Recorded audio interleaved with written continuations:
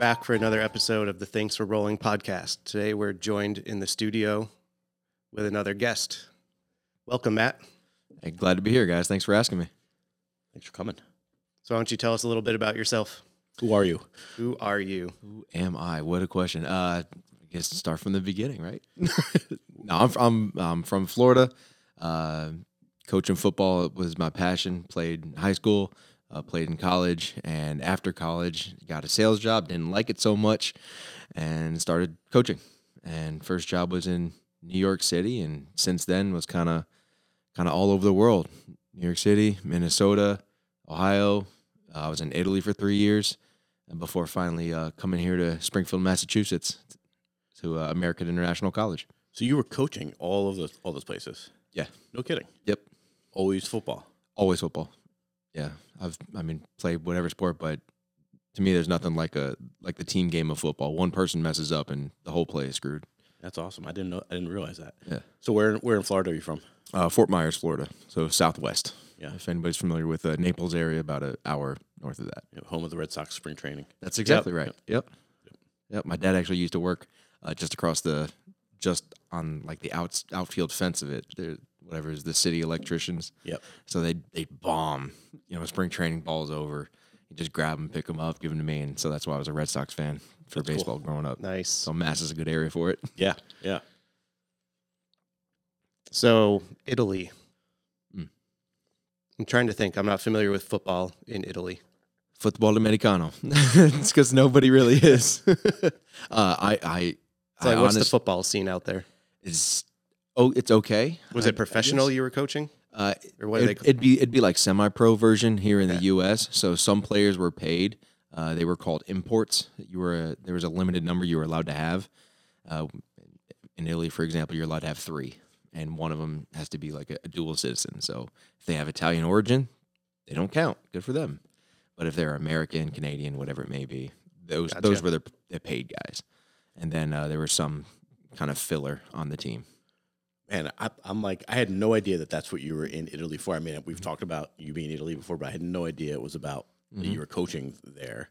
It was a hell of a story getting there. Yeah, so let's talk about that. How did you? So you said you coached all over the place. Yep. Right. How did it end up in Italy, where there's like? So my first job was New York City, and that was only for the fall season. So I knew I had to get something else. And there's a football coaches convention every year in January, and I went to it, and it's for 4 days, and there's all these different sections. But there was this one session titled "Football Abroad," and I just thought it sounded pretty cool. And so I went in, sat down. Turns out I ended up sitting down next to the GM of the team in Rome. At the time, their name was the Lazio Marines.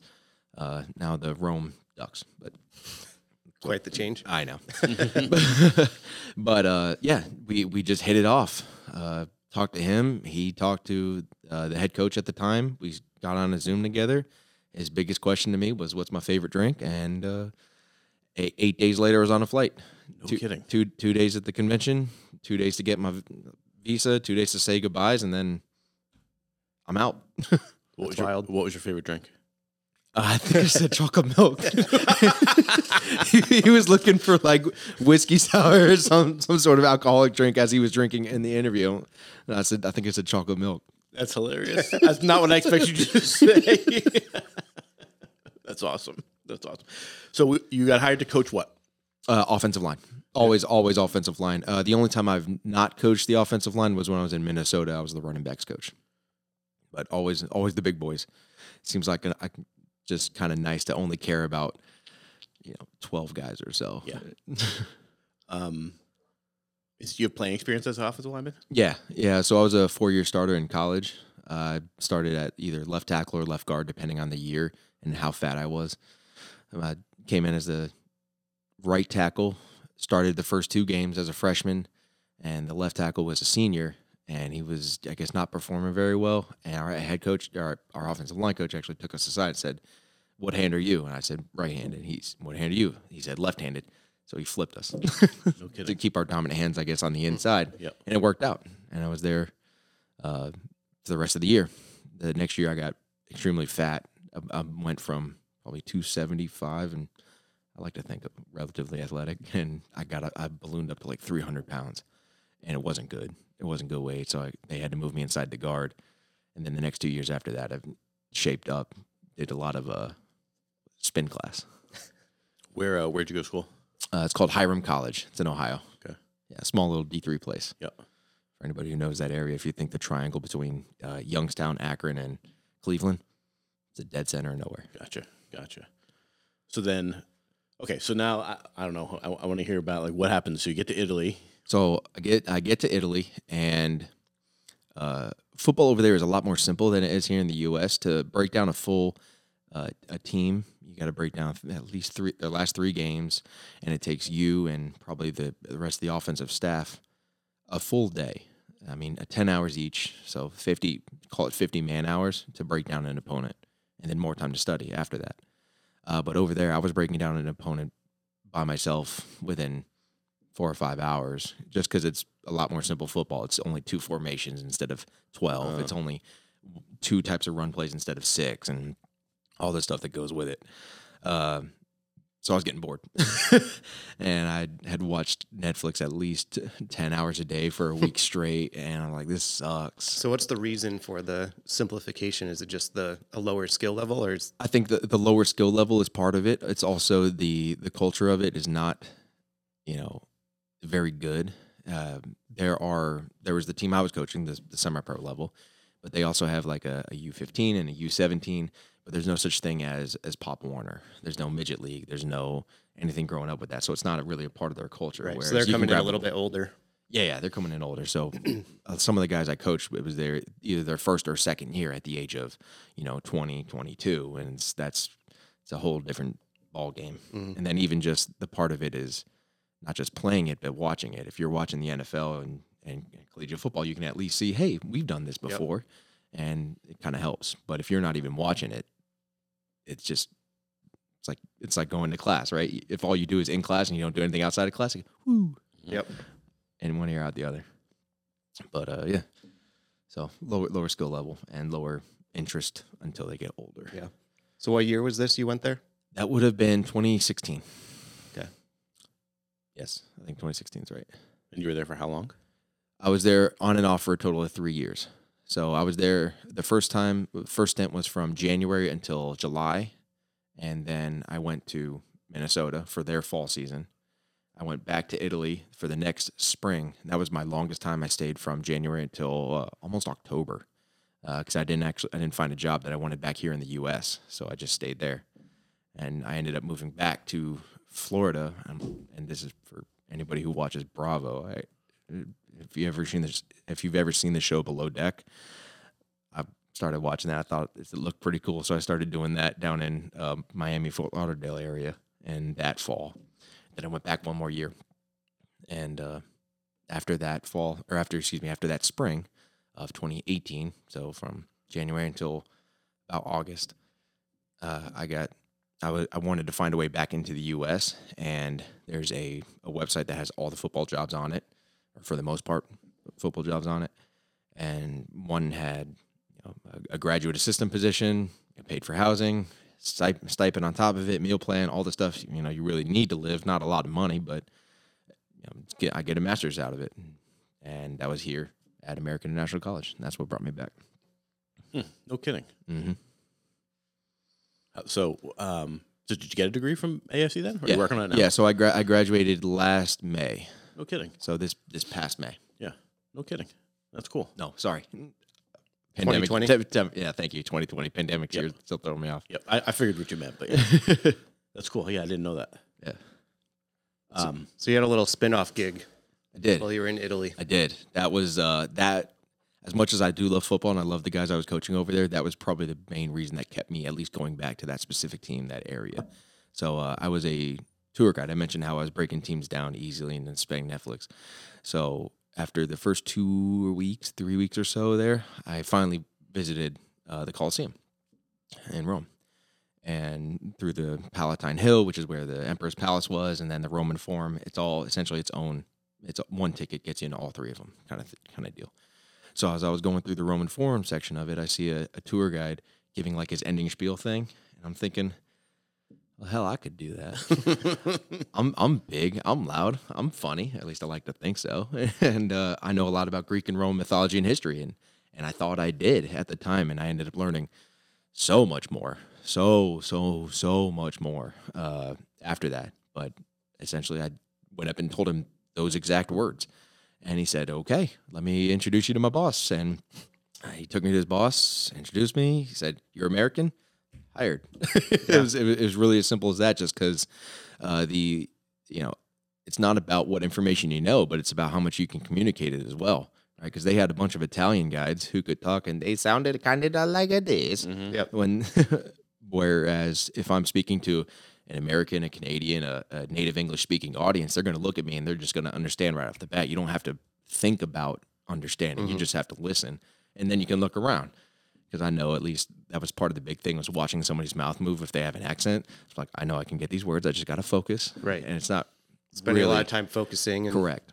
not as much sightseeing. Right. So from there, I followed 5 or 6 other guides. They were all mentors to me, really. One guy by the name of Greg Pope.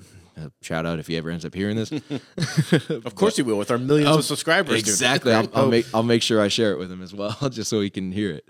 But he was absolutely my mentor. But followed a bunch of guys, see how they did it. If I didn't understand something, which was a lot, wrote it down, researched it, which led me down a rabbit hole to learn 10 new things about that exact same thing. And then it's like, think about a tree and how the branches grow. It was exactly like that.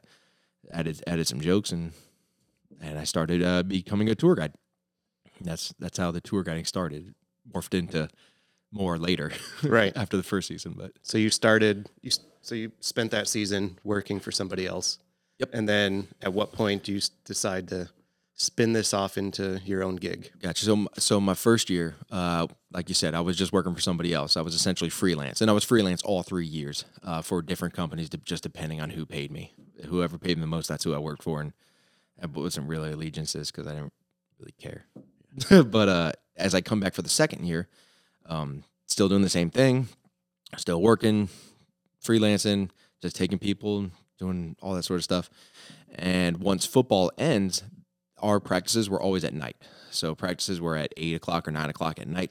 So I'd immediately, I'd finish my work day around 5 or 6 or whatever it was, and then I'd take off to go to practice. However, once football season ended around mid-May, early May, because we got knocked out of playoffs early, and I ended up having a few more months to be there. I didn't have any job to come back to, so I started looking for something else to do to occupy my nights, because work was it wasn't a full day. It's not like a 9 to 5. It was I was going in at 12 and getting out around 4 or 5 o'clock sometimes. And being a football coach, we work 70, 80-hour weeks easy, and that's no time at all. So I just started doing what other people were doing. There was a pub crawl going around, and I followed them. And essentially, it's called promoting or gathering, where you're like, hey, come on this tour, and then you came on this thing, and then you get commission off of it. Then you go with them for the night, and I hated it. It was just is babysitting drunk people, herding cats. Herding cats is what they always called it. Yeah, and it was awful. I did that twice. And then there was a free walking tour where you take people on free tours, and then hopefully they tip you at the end. And I did that a couple of times, and that was okay. But it was, it was all dependent on someone's generosity and Right. if you did a good job. And sometimes it didn't matter if you did a good job because I knew I did a great job. Some people just don't tip. They just didn't tip. Exactly right. So I said this ain't for me either. After making, $10 and for 2 hours, and then with another hour standing around, I'm like this is for the dogs. Not me either. And then I finally got hooked up with somebody else, and they're saying you should just do your own, right? If you're doing regular tours throughout the day, people kind of know who you are just from that hour that you're speaking with them. If they like you, maybe they'll pay you to do a walking tour of the city by yourself. I'm like, that's a great idea. I should just do that. And that's what it started. I was just said, hey guys, if you like me, I'll be at this place at this time at this pub, and we'll just take a walk throughout the city. I'll tell you all about downtown and all this other stuff. And a few people started signing up, and it started with just a couple. And I wish I do remember their names, but what I do remember is that they were Canadian. And as we're walking the city, I'd planned on it being about an hour 45 to 2 hour tour, walking the downtown area of Rome, and they said, "Can we drink on this tour? Can we drink as we walk?" I'm like, "Yeah, I mean, why not? It's legal. It's obviously it's illegal in many places here in the U.S., but in Rome, it is legal to walk the street, drink beer, It's like drink Vegas. a wine. Yeah, it's awesome."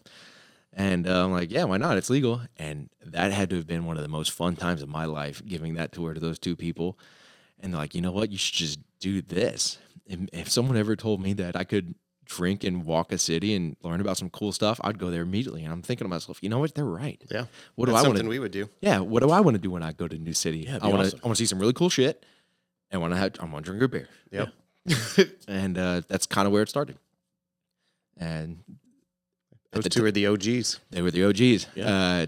I ended up making it later than the next year. That was in my second year. In my third year, it ended up becoming a lot more professional. Had a website, had a Facebook, had flyers, marketing material, T-shirts, everything you could think of as a business. I had it. But that first year started with those two people, and then it was it was about probably a month before I really started to hit my stride, because I would get two people. They were paying $20 each. $40 for 2 hours? Yeah, heck yeah, count me in. $20 an hour, I like it. But then I started to get 4 people, then 5, and then 6. And then the first time I got 7 people, I was ecstatic. And it was the first time I got 7 people. It was actually 2 families. It was parents and their child, and then another pair of parents and their kids. They couldn't have been 10 or 12. And when I marketed it, I realized that nobody wants to be on a drunk fest. Because I had a couple sloppy customers. I'm like, I don't want to deal with them. Nobody else in the group wants to deal with them either. Right. So this is we talk, we drink, we'll have some fun, and if you guys want to have some fun afterwards, then we'll talk about that separately. So it was a good family friendly tour. It really was. And so I'm taking these two couples, these 2 families on this tour. And this kid had to have been maybe 11 or 12 years old. Once we finished the tour, he's like, "Oh, this is so much fun." We grabbed some ice cream on our way back to drop them off. And he's like, "What are you going to call this?" And I'm thinking, and I hadn't really settled on an idea yet. I had a really good friend who actually has the #1 food tour company in Rome. It's called the Roman Food Tour. It's this is what it is. This is where it is. It's all right in the name. And I'm like, I'm just going to call it the Roman Drinking Tour. It's all right there. And he's like, "You know what? You should call it Hops and Stops." And I'm like, "Oh my God, you're right." Brilliant. And I swear to Christ, his mom looks over at him like, "How the heck do you know what hops are?" And he meant it as hopping around the city. Oh, that's funny. And obviously we know what hops are, and then just beer perfect. and drinking. It's perfect. And I'm like, that's it. That's what the name is going to be. So I ended up naming it Hops and Stops, semicolon, the Roman Drinking Tour. Yep. And that's where it really started. And then it grew a lot. It's funny because when you this is insider knowledge for everybody, right? But we have this Instagram chat amongst a lot of the students. And when you showed up on there, I was like, "Who the hell is Hops and Stops?" Like, what? I had no idea. Like, it just didn't connect to anybody, right? I'm like, what does that even mean? And I think someone must have said it before you mentioned it. And I was like, "Oh," I was like, "That's Matt." I was like, I had no idea. Yeah. That's really cool. Yeah. It's funny going back through your page, all your group pictures. Yeah.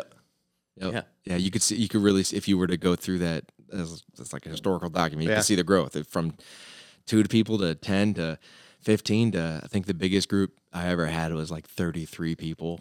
Wow. And yeah. By the time it got that big, the tour started with, I just meet you at the bar, we walk, and we'll grab a beer on the way. Until the end of it was, we're going to meet here at this pub. I'm going to have some pizza. So that way, because people are always late, always, without fail, especially when you get that many people, someone's going to be late. So you get the pizza, they go, "Oh yeah, we're getting fed," but really it's just there to tide them over while the late people show up. Mm-hmm. I ended up buying the first drink.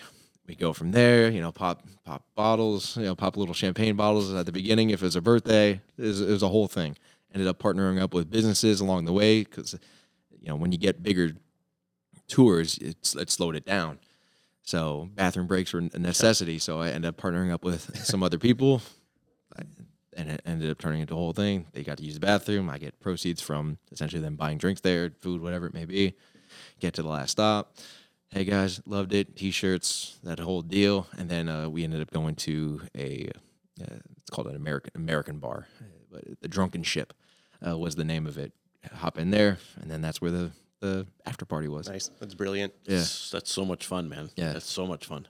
I hope, and anytime I end up talking about this, I hope you don't mind if I talk about the first stop on the tour, because this was what really kicked it off for me. Because it's fun to teach people and show them, and show them the things that they want to see. Right? They see this giant building, we talk about this building. They see the statue of Julius Caesar, so we talk about Julius Caesar. But the one thing that nobody ever ended up noticing until you showed it to them, and it stuck with them always, because I would get pictures of it whenever they go to other cities in Europe, was it's actually something from the Holocaust. They're called the stumbling stones. They're little brass plates about that big. If you think a cobblestone size, they're little like brass caps that go over it, and they're the names of the people that were taken from that area. So if you think statues and buildings and stuff that are put in the middle of plazas to commemorate something, that's all well and good to remember it.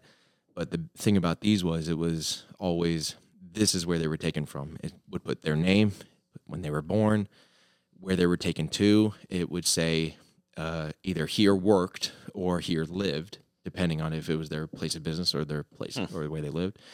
And then what happened to them.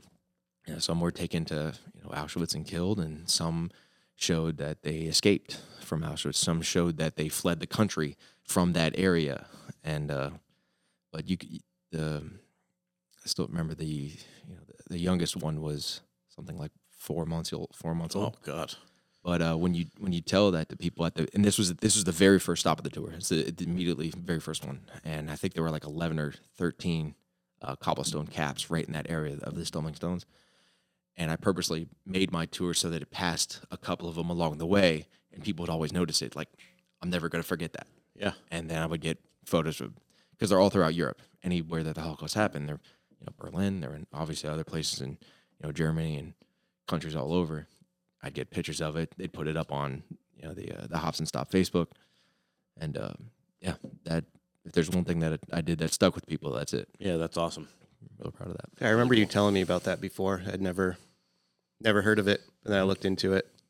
Yeah, it's pretty powerful stuff. Yeah. Wow. Yeah, I'd never heard of that before, but I will go check it out when we're done. Right? That's a cool story, man. That really is cool. It's definitely something you don't ever. I don't know anybody who's done that, right, and had that experience. Mm-hmm. Was that hard to step away from?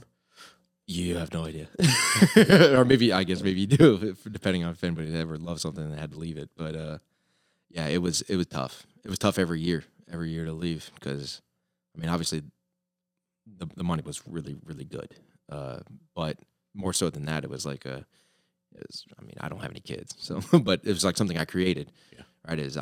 I made this. Yeah, I made it seems this like tour. one of those businesses that just can't run without you. And I actually ran into that problem after I'd left, which was, all right, guys, here's the formula, here's the system, and that's how I treat at least coaching offensive line, coaching football, or really anything, which is, the more you can get a system down, the more you can hand it off to somebody else and say, here, just take over. They may not be the same personality, but that doesn't matter, because this is the system. And I just couldn't find anybody to take it over. Yeah, it seems like something like that is based on personality, though, and the passion for it, not just going through the motions. Right. And I had a lot of really good friends that tried. I got mentored by people, and I ended up mentoring others, to be tour guiding. And excuse me, didn't want to burp in the mic, but the history was not my strong suit at the beginning. I ended up getting a lot better at it. There are people who are way better than me, history wise and religion and things like that. But I like to think that when it comes to the business section of it and the I guess you'd call it the showmanship. Yeah. I was top. I was top guy for sure. That's pretty awesome. Yeah, I'm sure there's no shortage of tours for people to choose from. So dozens. You gotta literally. You gotta have a reason they're right coming to you, mm-hmm. and you were the reason. Right.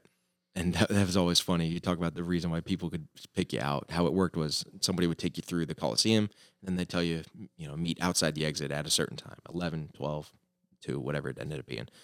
And then they're like, well, how am I going to find him? They're like, don't worry.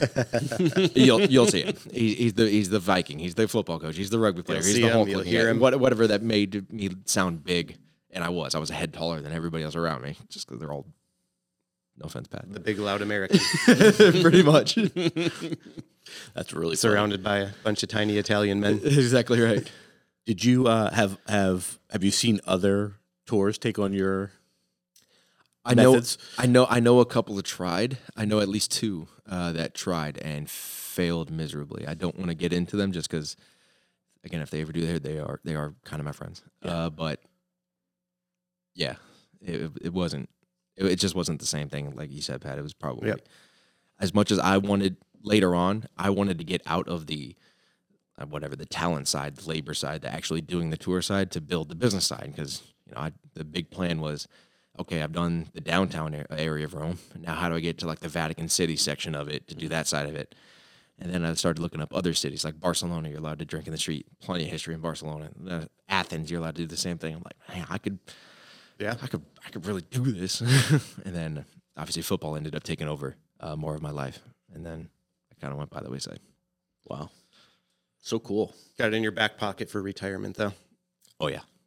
If it ever comes up, that's actually, it was something fun that my parents always encouraged me to do. Was I don't really listen to music all that much, but whatever people do in their fun time, some of our fun time stuff was like creating a business from the ground up, just in your head, and then actually putting it on paper. And when I graduated college, I did with a business management degree, political science double major, and an entrepreneurship minor. So it was always been about the business.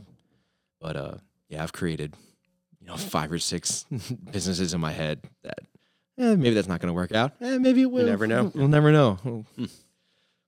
Yeah, that was easily the best one. That's cool. It was very cool. Very great thing. So fast forward. How the hell did you end up here? In Springfield? Yeah, Springfield. But then we'll talk. What about how'd you end up here at 10th Planet? Got it. So Springfield obviously was the coaching job, and they got me here. And then I don't know if it was my first summer. It would be my first summer. So in football season, it's balls out every day, 12 hours at least, if not more, depending on the day. My longest day is always like a Tuesday. It's like 17 or 18 hours. You start at 6 and you don't end until 11 o'clock at night sometimes. But in the summer, it kind of slows down. You go to camps, you see what kids are doing in person, just to find ways to meet them up, evaluating things like that. But night times were no longer a thing. I wasn't doing anything, and then obviously, this is probably a very stereotypical thing, but watching UFC, playing UFC video games, listening to Joe Rogan, and then the biggest one was actually listening to Joey Diaz and talking about how much weight he lost doing jiu-jitsu, and he's a funny as hell guy, so it's fun to listen to. And then Rogan was always encouraging with him, and I thought I'll look that up. And the other big thing for me was actually I've never done like a single sport, like a one-man sport. So it was never tennis. It was never, I never did wrestling or any sort of grappling before this. Whatever sort of one-man sport, it was always team. It was always baseball, soccer, football, all basketball, anything where you work with others. But anything where it's just by yourself, I didn't do any of that growing up. So that was part of it as well. And I looked up the couple areas here, Springfield Submission Society and 10th Planet were the only ones that I really saw. But what I did see was it was about a half mile from 10th Planet was a half mile from my house. Okay, guess I'm gonna try there first. Convenience is key. Yeah, it was right when I was still off Armour Street. That little, Yep. What would you call that? Garage? The gray garage. But so the first day I was there, I was hooked immediately. I actually hit a thank you to UFC video games. I hit a Kimura on a Flying Bison, and I trained with Pete. I think it was for the most part for that day. He's like, "So what'd you think?" I'm like, "You're the man. Thank you for walking me through this and showing me. I'm signing up." And I think I signed up that day, even though I still had that week trial left. I'm like, "No, I'm signing on the line that is dotted." It was awesome, and like to think I've tried to keep up with it whenever I could ever since, on and off, depending with training with football or pride issues if in the gym when I refused to tap and learn my lesson that I should have tapped probably 10 seconds ago. It'll happen. Yeah, and it doesn't happen anymore. Nope. It was a hard lesson to learn. I was out for a couple of months. I got to it was a far side armbar. Thank you, Ned. Yep. It was the Oh, net. yeah. Yep. I watched it. Yep. It wasn't good. I remember looking up at the clock. It said 10 seconds left. I'm like, I can survive. I can wiggle out. about 2 seconds later, I go one way, he goes the other. A quick pop, pop, and the elbow. I'm like, well, that sucks. I was out for a couple of months, and I've never not tapped since. I think not everyone, but I think most people go through a similar experience. Yeah. So you find that limit. You think it's not going to be a big deal, and then you find out, even if it's not a major injury, it still impacts your life. Yeah. Outside of jiu-jitsu too. I mean, hell, and talking to Ned about it, he said it impacted him too. And You hear that a lot. Yeah, and I know now if I get to a submission where I'm if I could crank it, I'll never crank a Kimura. I'm usually obviously bigger than everybody here, so there's no reason for me to use strength if I get a good technique going, and I'll hold it. And if I think, even if they're not tapping, if I think, yeah, you got to save people from themselves. Yeah, let it go. I don't care about getting your tap. I did it right. I know I did it right, and Right. we'll move on. I don't care. I got you this position. You're not getting out of it, so it's just a matter if you're tapping or not, right? Yeah. Exactly. I think I've been lucky where I've had like things happen where I'm like, oh, are you okay? Right. And they've Definitely. been okay. But like, I would be troubled by like, imagine like breaking someone's arm or like, yeah, like you said, popping a tendon or something like that. That would bother me. It Yeah, makes a absolutely. noise you don't soon forget. Yeah. Yep. I remember I also got yelled at early on. I think it was way before I got hurt. It was when we were still at the other gym. And when I got Bill in like a chicken wing, something, and I forget who yelled at me. It was either you or Lewis or Pete or somebody. Just let him go. You're right. I'm sorry, man. I didn't know. He didn't tap. Well, just let him go. Well, now Okay. we yell at Bill about the same thing with other new people. Yeah. Right. Like, Bill, you have him. He Right. doesn't know you have him, but you know you have him. Yeah, heel hooks. Yep. Yeah. So you got, so you've competed. I mean, you've gotten to a place now where you feel like I can compete. You got another fight coming Yeah, up. we'll have to coordinate our releasing of the podcast and make sure this one gets out before July 24th. Right. Yeah. So yeah, I've competed twice before. I did I forget what it was, a good fight, so submission only in New Hampshire, and then I did a Grappling Industries down in Connecticut. Yep. That was about 2 months ago, I think. So how's that feel like when you come from a team sport, right? Mhm. When you said it, like I agree with you. Like football for me, I think about that as the ultimate team sport, right? Mhm. Nobody's successful without the other guys on the team. And then now you're all by yourself out there, right? I mean, Step out there, it's Yeah. just you. Yeah, it's the first time I went out there, man. My butterflies were.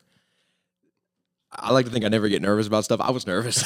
I really was. I'm like, all right, I'm gonna be fine. I know what I've been training. I'm gonna do this. I'm gonna You do get that. tunnel vision. And then I just couldn't focus on anything else. I mean, I forget. I think it was Lewis that was up there and Adam yelling at me. Didn't hear a word they Didn't said. hear a thing. Had no idea about anything outside about a 5 foot radius. yeah. Yep. And it was still the same way. I remember that for this, even here down in Connecticut. And this was my first match was over a year ago now. And this last one was, just a couple months. But then the last one I was with, he's like, I just remember hearing voices in the background. I have no idea what they said, but I just remember hearing voices. And I'm like, all right, I can't hear you anyway. Yeah, it gets better. Yeah. The more you do it, just like it's like competing as a separate skill on its own. Yeah. Being good at jiu-jitsu and being successful at competing, there's some overlap, but they're different skill sets for sure. Mm-hmm. And you have to get to the point where you're confident enough in your skills that you can mentally step back and focus on those other things around you. Like you'll see, like Lewis will do it. He'll like stop mid-match and like look over at whoever's cornering him, and you can almost have a conversation. Right. I remember I think I've only ever listened to corner advice once. It was from Daniel, and down here in Connecticut is when I was on top. He was turtled over. I was in front of him. He said, having power now. So, all right. And sure enough, it worked. I'm like, all right, thanks, Daniel. Yeah. And then, but I know it's as soon as I'm on bottom. If I get like locked down, I know I can focus on that and then start focusing elsewhere because I got them. My legs are gonna. I'll keep you for a long time. But and then I can listen. But if I'm like in bottom side or something, Like fighting for your life. yeah, I mean, you get the weight pressing on you, and I like to think I'll be calm, but it's not. Yeah. Sometimes. Yeah, I hear you, man. I remember. I think I've told this story before, but like being at a, must have been a Grappling Industries, right? And it was just me and another guy in the division. I had to best 2 out of 3, and he smashed me two matches in a row because I couldn't, to this day, I have no memory of the matches because I was just like, I don't know. I didn't hear any coaching. I didn't like. It's like an out of body experience. Yeah. He like took me down and that was it. I don't remember anything else. I remember talking to my coach afterwards, but that's it. Like the matches, I couldn't tell you a thing. I just know I got my ass kicked for 2 straight matches. Oh my god, that was my first match. I got ankle picked, and within like the first minute, I'm like, "What the hell just happened?" That's why I encourage everyone to try competing at least once. Even if you know you don't want to be a competitor, that's fine. You don't have to be. But I think it's important to experience it. Oh, it's a blast. I Like- mean, The pressure, the adrenaline, the nerves, how do you perform with that extra pressure? You don't know until you do it. You think you do. You're like, oh, we trained hard. I went to open mat at this place. These other guys were trying to kill me. It's not the same. No. Yeah, I totally agree. It feels so different. Something about it. Like, It's all self-imposed. yeah. No one else has pressure on you. It's all on you. no, it's awesome experience, and I would encourage everyone Yeah. to do So this it as next well. event's going to be fun. The top level pro grappling. We have 4 people on the card as it stands right now. So it's an individual match setup. So I think they're doing it in a ring or some kind of raised platform. Cool. So it'll be cool. I like that format over tournament format because you just have to prepare one time. Prepare for one person, one match with we don't know exactly what the time is now, but you know, I have an 8-minute match. Right. So I'm just going to go all out for 8 minutes. I don't have to worry about being gassed out for the next match when I get called up in 5 minutes and Right. the other guy's fresh. It's just both of you just ready to go. I think it displays a better version of everybody's jiu-jitsu because you're not worried about what's to come. Yeah, makes sense. I know I'm pumped. I'm looking Yeah. forward to it for sure. And is it just gonna? You think it's just gonna be like one ring in the middle and then everything's around it? Oh or yeah, is it's there gonna just be one match couple at a of- time. Gotcha. Yep. I'm pretty sure it's a boxing ring. So yeah, it's like an MMA. They're running like an MMA promotion. Do you think is there any sort of extra rules where you get to throw them out and King of the Ring? Yeah, I think you get Over the top. if you go over the top rope, You're out. you're out. Yes, Royal Rumble style. Right, let's go. Bring in the chair. It says all moves legal, right? I think that's what it said on some of the paperwork. So No slamming though. I did ask about that, so Oh, that might thank you. fall within slamming. yeah, slamming from over gorilla press might be a problem. Yeah. So you have your walkout song picked? I do. I was down to 1 of 2, and I think it's down to Leonard Cohen. You want it darker. It's an unusual choice, right? You're not going to hear many guys walk out to a slow baritone Yeah. Leonard Cohen. But when you told me that, I listened to the song and I immediately sent my message. I was like, "Yeah, this is a badass song. Yeah. Like, it's a pretty badass. It's song important to walk have a out to. unique song. Yeah. I mean, you'd think the loud pump up songs, really, they're just, to me, they're just noise. They're just loud, whatever going on in the background. But yeah, that Leonard Cohen song I think is awesome. The funny thing is actually probably the worst reason to pick a song was it was from a video game I liked. What's it from? It's from Assassin's Creed Origins. It is. Huh? So you just the heard it Egyptian over version and of it. over and over. Huh? You just heard it over and over. Yeah, all the time. As soon as you pop it in, it's like, magnified, sanctified. Be thou. It's funny. I played that. I don't remember the music from it at all. It's like totally didn't reach me at all. But now that I'll have to go back and check it out and see where it was. It's in the for like the cinematic trailer for it. That's cool. We did this one event this a couple of years ago. I swear, like half of the people walked out to shipping up to Boston. Oh yeah. It's just like pick something unique. Right. Is that because Conor McGregor came out to it the first time he was here Probably. in Boston? Yeah. That's funny. Yeah, I've been asking everybody what their walkout song would be. Yeah, even theoretical. Yeah. Yeah. You don't have to have an actual If you ever fight. get to have a walkout song, what's it going to be? Right. Either that or if you guys ever watch wrestling, the Shane O'Mac, Here Comes the Money. I don't know that one. I would like to come out to I almost actually played this when we were at the gym. We were here Thursday night. I was playing the music for once, the first time, and I almost played It's Time to Play the Game, Triple H's Nice. Motorhead song. Yeah. I was like, this is still a badass walkout song, right? So yeah, that would be pretty funny to come out to too. Would you do the whole, the flex and this Yeah, the spit the take with water. it? Yeah. Got They'd be it. like, this clown, get him the hell out of here. Right? the sledgehammer. Yeah. Be pretty badass. My list of walkout songs is probably like 10 deep. I have to get a lot of matches in between before I retire. Yeah, but that'd be pretty awesome. Yeah. We tried to get Bill to commit to what his walkout song would be. Pete and I were playing some Sunshine songs for him. And Nice. he was not having it. Yeah. I think they were too old. The songs were too old Yeah, for he him. was just like, what? He didn't get it. Never heard it. Yeah, he didn't get it. So, any other jujitsu tidbits you want to drop on us? No, I'm trying to keep them for myself so nobody else knows. Keeping Alright, the good. secrets. Good. No, listen. Number one thing for me is to listen to when your coach is actually telling you to do stuff and actually do it, especially in training. It's like, you should hold him here. Okay. Hey, that worked. Yeah, no shit, it worked. It's awesome. And get that badass takedown. Yeah, right. Thanks. The key to the heavyweight division. Such a key with the heavyweights. Thanks. Hey, I don't want to be on bottom, and I know for sure nobody wants to be underneath me. Right. So, and that's how I got my first win was actually Jeff. So you need to do this: get the underhooks, get the body lock trip. That's how I got my first win. Got on top and strangled him. It's my first coaching move. Boom. I Nice. just believe that, right? Like as a heavier dude, I don't want to be on the weight bottom. becomes an equalizer. Yeah.